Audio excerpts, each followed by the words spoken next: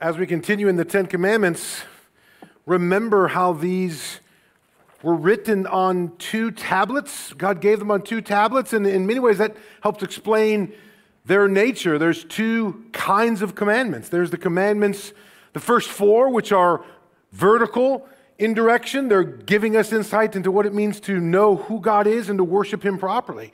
And that's what we just spent the last few weeks on, the who and the how of worship, ending with the fourth commandment, which is, of those four, is the only one that's positive. Remember, 8 of the commandments are negative, you shall not, and 2 of them are positives. And last week was the first of the 2 positives, honor the Sabbath, the Lord's Day, which, as I mentioned when we opened service this morning, we're even doing right now.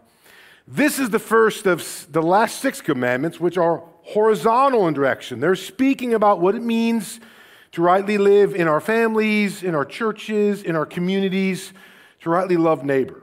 To love God and love neighbor sums up the law, and those cover the 2 tablets of the 10 commandments. So this is the first of the horizontal, and we will spend time with it today. To be honest with you, though, it's a tough one. It's a tough one because it is pushing against what in our culture is a strong questioning of authority that we regularly have. Our culture likes to question authority. We just do.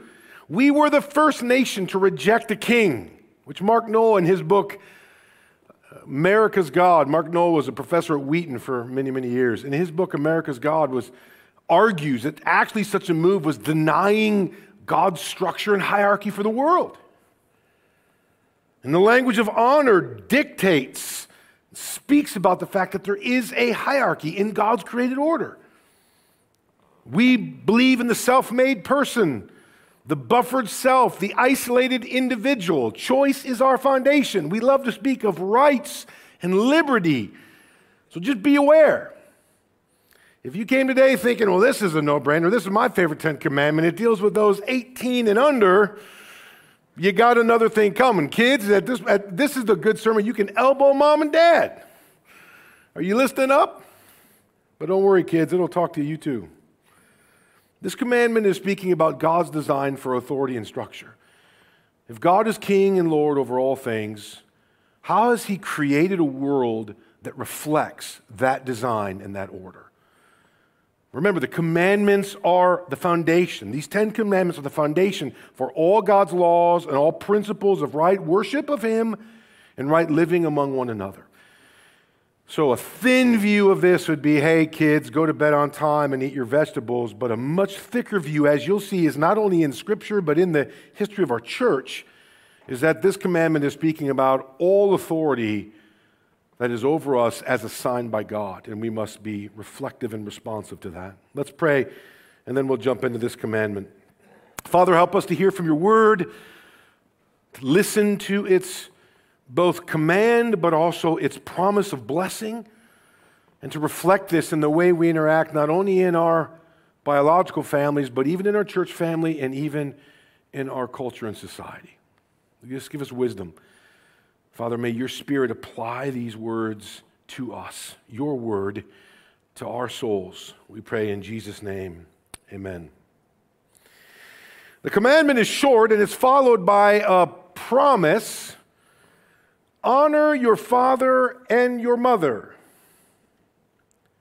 Even that is loaded in what was clearly a patriarchal culture. It wasn't just the father that's mentioned. It's both. Fitting God's design for the family. And then it ends with this promise, so that your days may be long in the land that the Lord your God is giving you. That's Old Testament, Old Covenant language. That's language of blessing. I mean, this is the way God designed the world. So if you want to actually know what it means to flourish as a human, as God's creatures, we should align ourselves with our Creator. Rather than swimming against the current, we actually know how God made the world, and we function that way. And ultimately, that blessing language at the end of Exodus 20:12 is simply saying, this is what human flourishing looks like. But the key word there is honor. Honor is an important word. If I were to define it for us, I would give 3 words that explain it. Honor means to show reverence, obedience, and gratitude. All 3 of those are included. Well, let's apply it to the specific case of father and mother, which is the clearest in the text. To show reverence to a father and a mother is not saying that parents are deserving in and of themselves, but it means that their office carries weight or respect. So I like to use the word office to think of a position, irrespective of the person, because there can be bad moms and bad dads. There can be people in the office of president for whom you did not vote or you disagree with. There can be pastor elders in an office that will come and go. But the office has its own weight and is worthy of a level of respect. So the office of parent is worthy of respect. It carries some weight. So just acknowledging our position in relationship to the office is the first step of honor and understanding what honor means. The second is obedience. Again, not that parents are God, but they have a derived authority. And they pass along God's instructions. So with any office that is above us, as we'll talk about, not just in the home, but in the church or in the society, there is a derived authority that must be respected. It must be obeyed. Not that something goes against Scripture, but again, hard cases make bad law. We're talking about the general norm that we acknowledge an authority over us. Again, remember, in each aspect of this, our culture has catechized us to push against that. We like language of liberty, freedom, and rights. And here's one saying you actually lose certain rights when there's an authority above you, whether that's in the home or in the church or in government. The last part of honor, reverence, obedience, and gratitude. A sense of appreciation for parents, for a mom or a dad, or the service and sacrifice that they provided, to stick with that area, to talk about moms and dads. Again, maybe we don't think about that. Maybe you look back, maybe when you're 16, you're not full of gratitude for the rules given to you. Maybe even when you're in your early 20s, you're appreciating and enjoying a certain level of freedom. But I wonder if after you've had a few kids and you've gone through those sleepless nights and you think, oh, my mom and dad did this.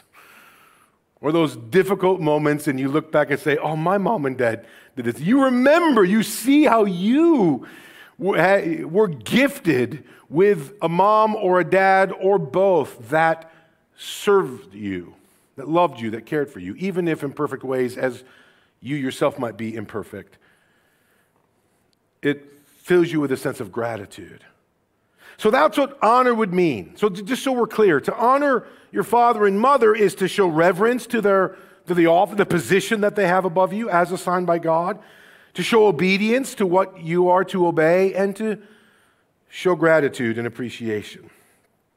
But let's look at this more thickly. The second thing I'd share with you this morning is this, that the fifth commandment demands that Christians honor, love, and be loyal to all the authorities assigned to them by God.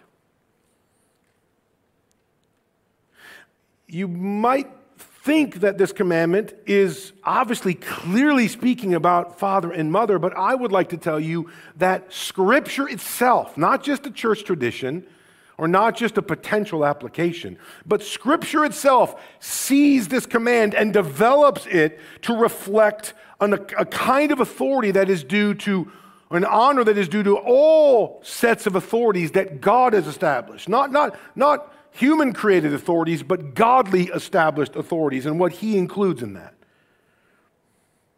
In the Bible, authority is good. Again, that just goes directly against at least the impulse in our day.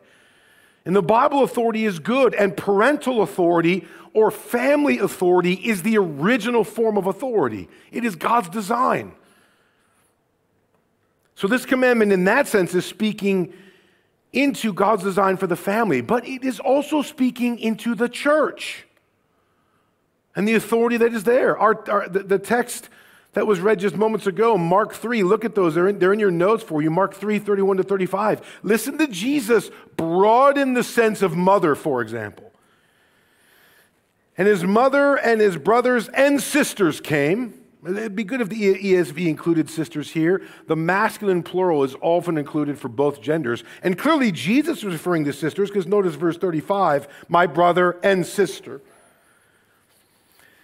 So his mother and his brothers and sisters came. Standing outside, they sent to him and called him. Now that might just sound like a nice little visit, but that may have been that the family was thinking Jesus was a little bit crazy.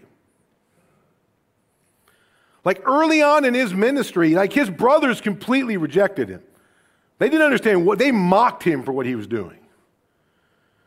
And maybe even his mom was kind of wondering, dude, what are you doing?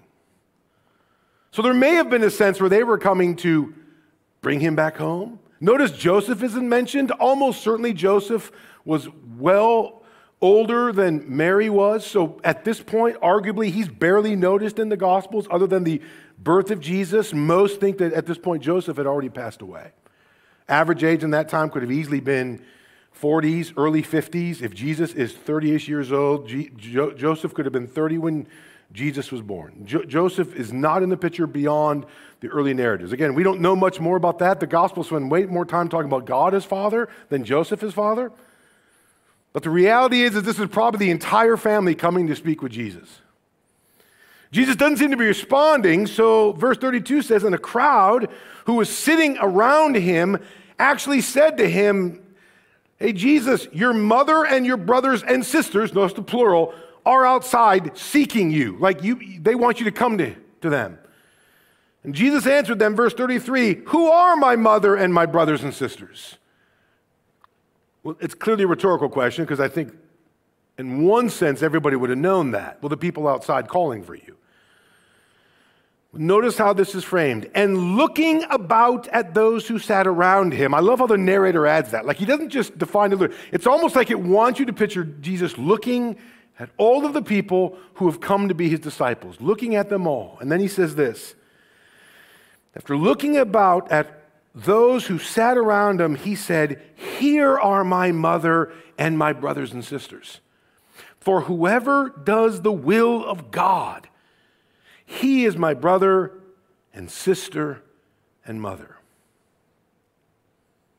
Now notice how the text expands from the natural family to the supernatural family in that one text. Again, that's not denying that God established a natural family, not at all.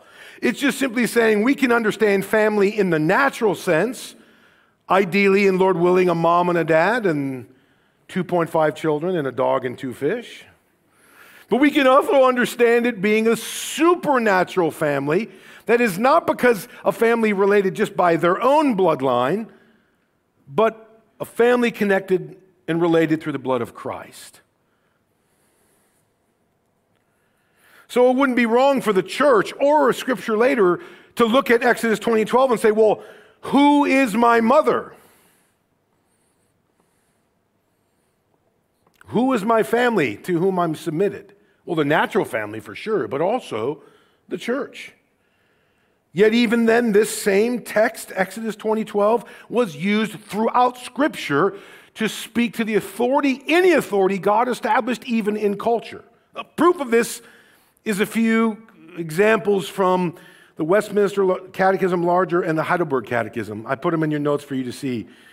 The Larger Catechism 124 says this, who are meant by father and mother in the fifth commandment?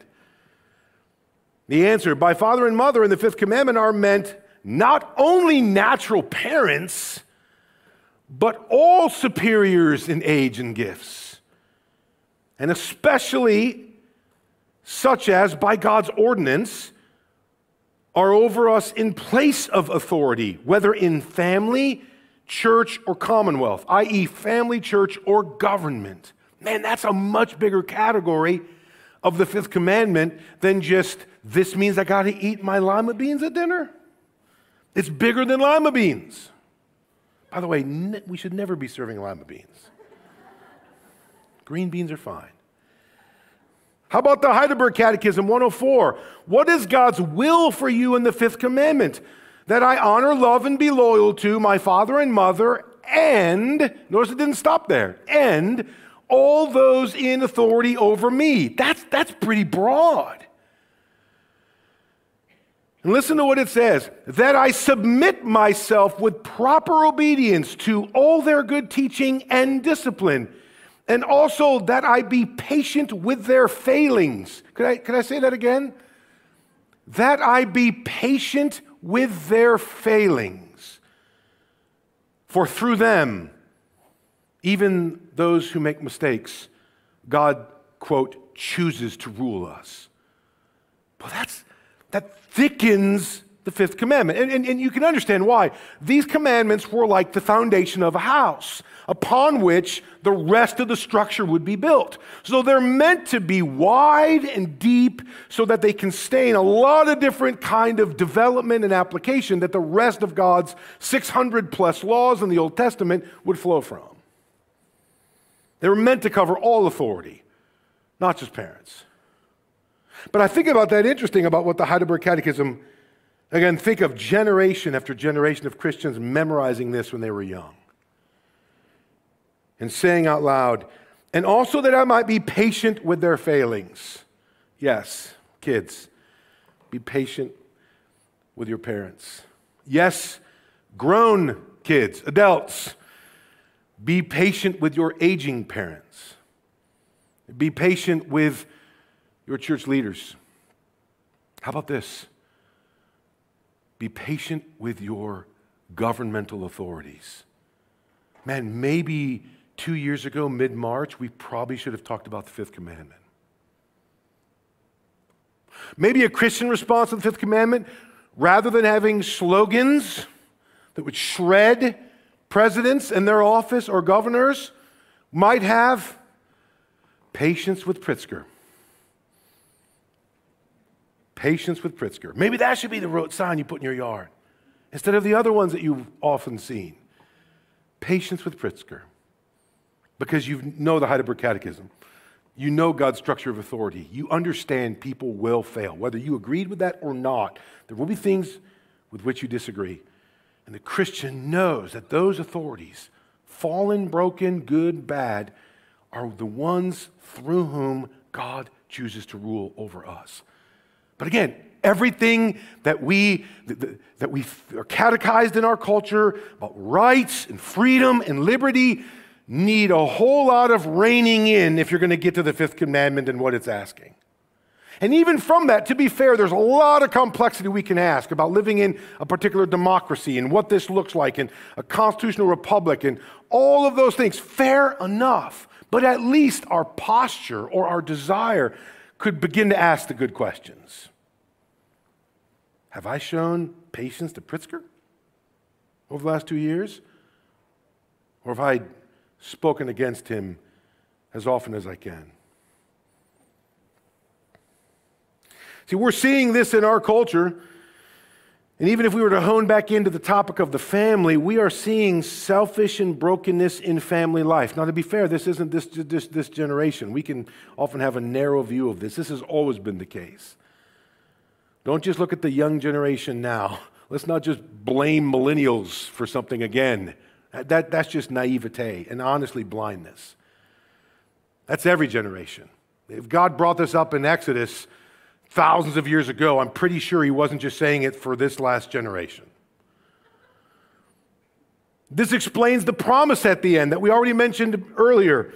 This blessing language. Like, this is the way God designed the world. Like this, listen, kids, adults, regarding government or church or your home, God designed the world for you to have authority over you. That's exactly what he designed. Human flourishing includes an understanding of this.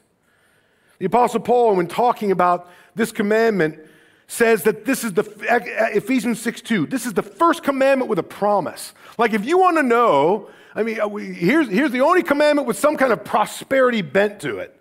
If you want to know what's going to be good for you in your life, honor your mother and father, honor your church leadership, and honor your government authorities. And God's promise works itself out in church and society. When old age is shunned and youth is worshiped, we are not reflecting this commandment and we are not receiving its promise. And you would have to say that in our world today, youthfulness is worshiped and old age is shunned. And the church should be totally countercultural. I loved the fact that last night, sitting at our table, my son, 15-year-old son, was there at this table, and he's sitting literally next to a 65-year-old and 72-year-old man. And they are literally talking about eagles for 30 minutes and a shot of deer my son took when he was out in the woods earlier that day. And they're just conversing about animals and about life, and they're asking him about his school. And I'm sitting there talking to some other guys, and I just hear that conversation. I'm just so thankful to see this intergenerational conversation happening at our little discussion table yesterday. And I want my son to see that there's such wisdom in those two brothers who are sitting right next to him, and to learn as much as they can. Just as honestly, their father should be doing the same thing. That's a good thing.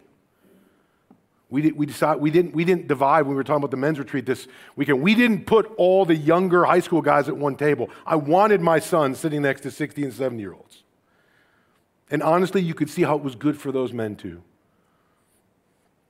The church is going to be countercultural in that way. We have a lot of work to do.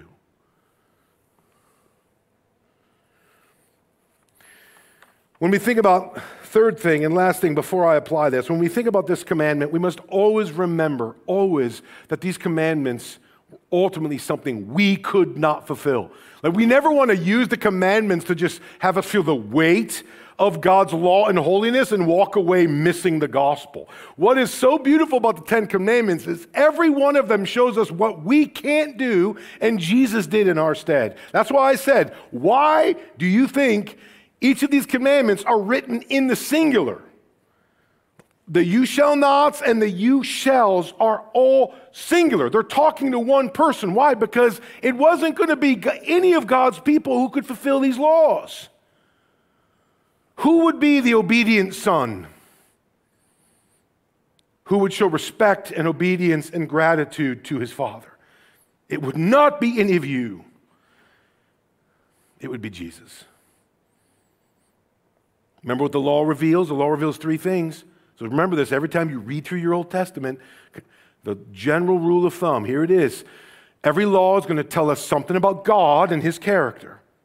Like God, and even as we're seeing here, he created the world with a purpose and design. There's a structure for our flourishing. And we follow that flourishing. We follow that plan. There is blessing because that's what it means to be human. So something about God, something about us. It's going to show our sinfulness. We don't even need to look far. We can just look in our own hearts and see our rebellion against God's authority. In the garden, man, you got this beautiful creation and this harmony with God. It wasn't enough. So we don't need to look at any one generation to find that. We can just go back to the first Adam and see that was it. And that's all of us. So not only God's character, not only human sinfulness, but every law also reveals our need for Christ. So here's the third thing I say to us today. The fifth commandment shepherds us to see that Christ is both the one who honored the Father and through whom we honor our authorities. Because this commandment is in the singular, and therefore it's spoken by the Father to the Son, then Jesus perfectly reflects what it looks like to honor, love, and serve the Father. And we just follow Jesus. So that when we honor the authority of our parents, when we honor the authority of our church, when we honor the authority of governing authorities, we ultimately honor Christ. And here's an example of this. When Paul quotes the fifth commandment in Ephesians 6, and he's speaking for a moment to children, listen to what he does. Ephesians 6:1. Children, obey your parents. Here's the key phrase. Obey your parents in the Lord, for this is right. Like, he doesn't even just kind of root it in, you're going to listen to your parents, full stop. He even then is pointing the children to see that it's about Christ. Obey your parents in the Lord. It would always be through Christ and in Christ that we would live this out. So I want to end with talking about what this fifth commandment would look like if we were to obey it. And before I do, I just want to preface that and say, we can talk about general principles and even postures, But it is difficult to personally apply this with the variety of situations sitting here. Because we've got people where there is severe brokenness, even abuse in families, that we just need to be aware of.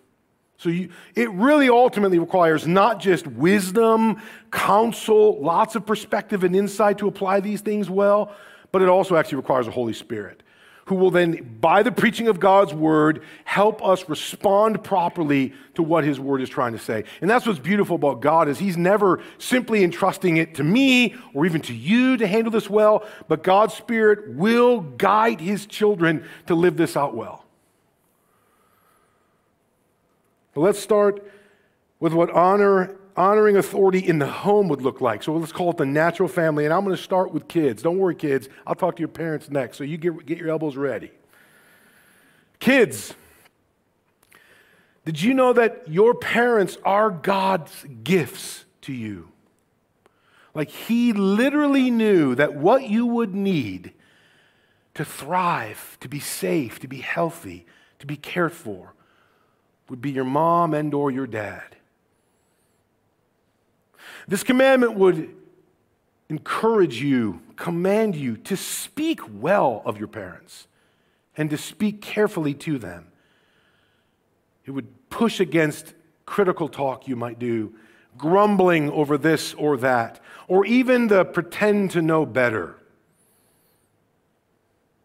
This commandment would ask you to serve your parents and all the people in authority over you, to show respect to your teachers, to the lady in the lunchroom, to a police officer on the street, to your teacher in a growth hour Sunday school class, but certainly in the home to your moms and or your dads.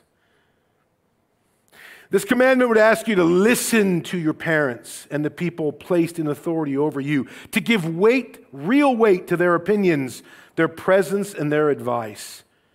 And ultimately, this commandment asks you to submit to your parents by knowing your place, by trusting their authority and honoring their expectations. Here's little things you could do.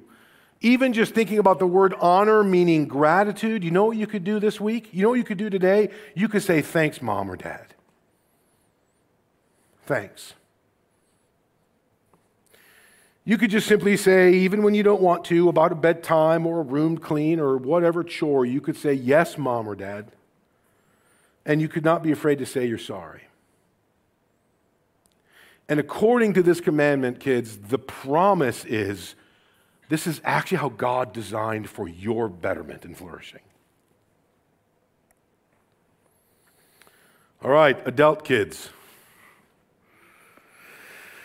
Wouldn't it be nice? You thought coming, oh, this is great. This is for my kids and grandkids. This isn't for me. Wrong. This commandment would have actually and arguably been viewed as not primarily referring to kids at all in the ancient world. We live in a kids-first culture. That was not the culture in which this was written. There wasn't even an option or a question of denying that authority. So guess to whom this commandment was generally interpreted to be talking to? Adults. That's not how we often think of it. Probably in most contexts we think it's talking to kids. But as you'll see, Jesus, when he talks about this commandment, he actually is primarily talking to adults who have aging parents. Adults, your parents are those for whom you have responsibility as they age and become dependent. This commandment requires adult children to honor their parents practically by caring for them in their old age. Now again, remember what I said, practices and postures are easy to talk about. Specific applications can be much harder. There can be real brokenness, real division, or different situations that make this more difficult. All I would say is, like every week, hopefully you say, Lord, direct me by your Spirit to know what this looks like for me in my life. Let me give you some examples from Scripture. Ezekiel 22 links honoring parents as equally as important as caring for orphans and widows. So like if we are supposed to be caring for the mom or the woman that has no right to a property, husband is gone, caring for her and her physical needs, if we're supposed to be caring for kids and their physical needs, then we're supposed to be caring for the aging and their physical needs. Now again, in a culture that wants to separate from that, get away from that and worship youthfulness, that may not be happening, but the church should be a counterculture. Even more, Jesus ripped on the Pharisees. I mean, you want to see him probably get red in the face, it would have been in Mark 7. Because he is talking about the Ten Commandments and he's speaking about God's law. And here's what he accused the Pharisees of. The Pharisees, instead of caring for their aging parents, are giving that money and giving it to the temple so that they can say, well, we're giving our things to more important things. We're giving it to God. And Jesus brings the heat and says that they literally are worthy of condemnation for they have disobeyed the commands of God. So what's this look like for us? Well, maybe little things. If you live at a distance from your parents, call them. Like reach out. Feel a sense of compassion and care, checking in, relationship. That we can just be separated. If they live within range, we're busy. We're super busy. We're experts at busyness. That's an idol. And we've got our own marriages and children to care for, get it, and work. And there's a lot of stresses, and I understand, but I can only imagine that Jesus Christ would expect that you would have a hospitable and caring and relational nature with your parents. If they are in distance, are you visiting them enough? Are they lonely? A stat we heard last night at our men's conference, 34 million Americans live alone. That's about 1 out of 10. And it just made me think, how many of those are an aging mom or an aging dad and their kids are in driving distance? And the world may not respond to that at all, but you know what the children of God do? They honor their parents. And they may be 60 years old and they honor their parents. And that honoring is respect, obedience, which looks a little different when you're 60 years old, but gratitude and hospitality. Maybe you just need to thank them. Maybe you just need to thank your parents. You could be 22 and independent, and you could say, Mom, Dad, thank you. I've relied on you all the time, and to be honest, I've taken it for granted. Thank you. Thank you. We haven't even always agreed. I haven't responded always well. Thank you. All that reflects the way God designed human flourishing. And maybe lastly, if you're an adult with aging parents or parents with need, just evaluate. Begin a process with your spouse or with extended family. Evaluate if there's any way you can serve them better. Lord, what should I do to care for my mom or to care for my dad? It's not going to be an easy question. Like I said, these things are complex. But I think the question's worth asking and praying about. Let's talk about showing honor to authority in the church. If we've talked about the natural family, let's talk about the supernatural family. Again, if we've talked about one interpretation of Exodus 20, now we're talking Mark 3 in Jesus' language. The church historically has long used the image of God the Father and then paired it with a metaphor that explains the church and called the church our mother. In a sense of saying it is in the family of God that a new baby in Christ is born and nurtured and discipled and cared for, and eventually they participate back in doing some of that care. How beautiful is that? The church then is a parental authority over the Christian child of God. In fact, the word discipleship and discipline have the same root. Disciple, discipline, same word. So like human parents, every Christian should honor, love, and be loyal to their church family. Again, think of honor as both reverence, a respect for the reality of the body of Christ, obedience, authority assigned over us by Christ, and even just gratitude The speaker this weekend prodded us by saying that we need to rethink we are not consumers in our churches. We are stewards in our churches. Just like you would hope that your kids would not just be consumers, but would be participating age level appropriate in the life of the family. So too in the life of the church. Last thing, what's it look like to honor authority in society? This is the one where you get the most questions. Or the ones you would hope that the Heidelberg Catechism and the Westminster Catechism Larger is a little bit wrong. We won't agree what it looks like in principle regarding what to do with masks or anything else. But what about our attitudes or postures? Again, the word honor is helpful. As long as they're not disobeying Scripture, should obedience be part of that? In the history of the church, the answer would be yes. A level of respect for the office because God made the office? Yeah, whether you voted for the person, the position is God ordained. And what about just gratitude, common grace blessing? But we've become experts. Facebook posters, Twitter statements, Instagram, and just harsh conversations about positions that God established for the common good and human flourishing. And the world may speak that way about one another. Our own political candidates may speak that way against one another, but the church is a counterculture. Is slandering a president or a governor or party fit the honor test? Should a Christian ever have a sign that mocks a president?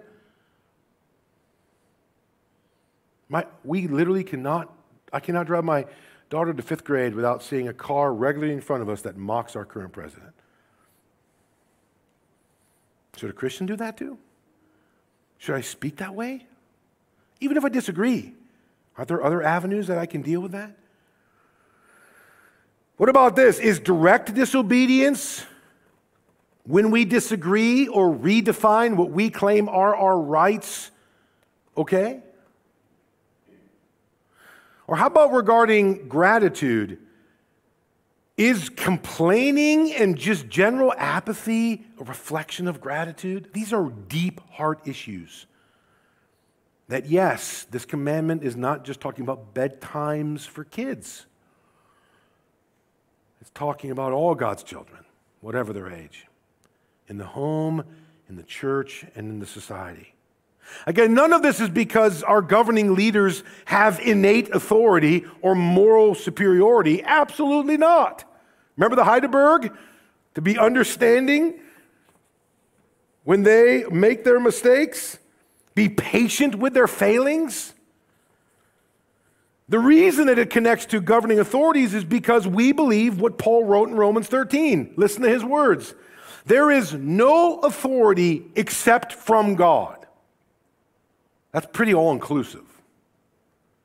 And those that exist have been instituted by God. Therefore, whoever resists the authorities resists what God has appointed, and those who resist, get this, will incur judgment.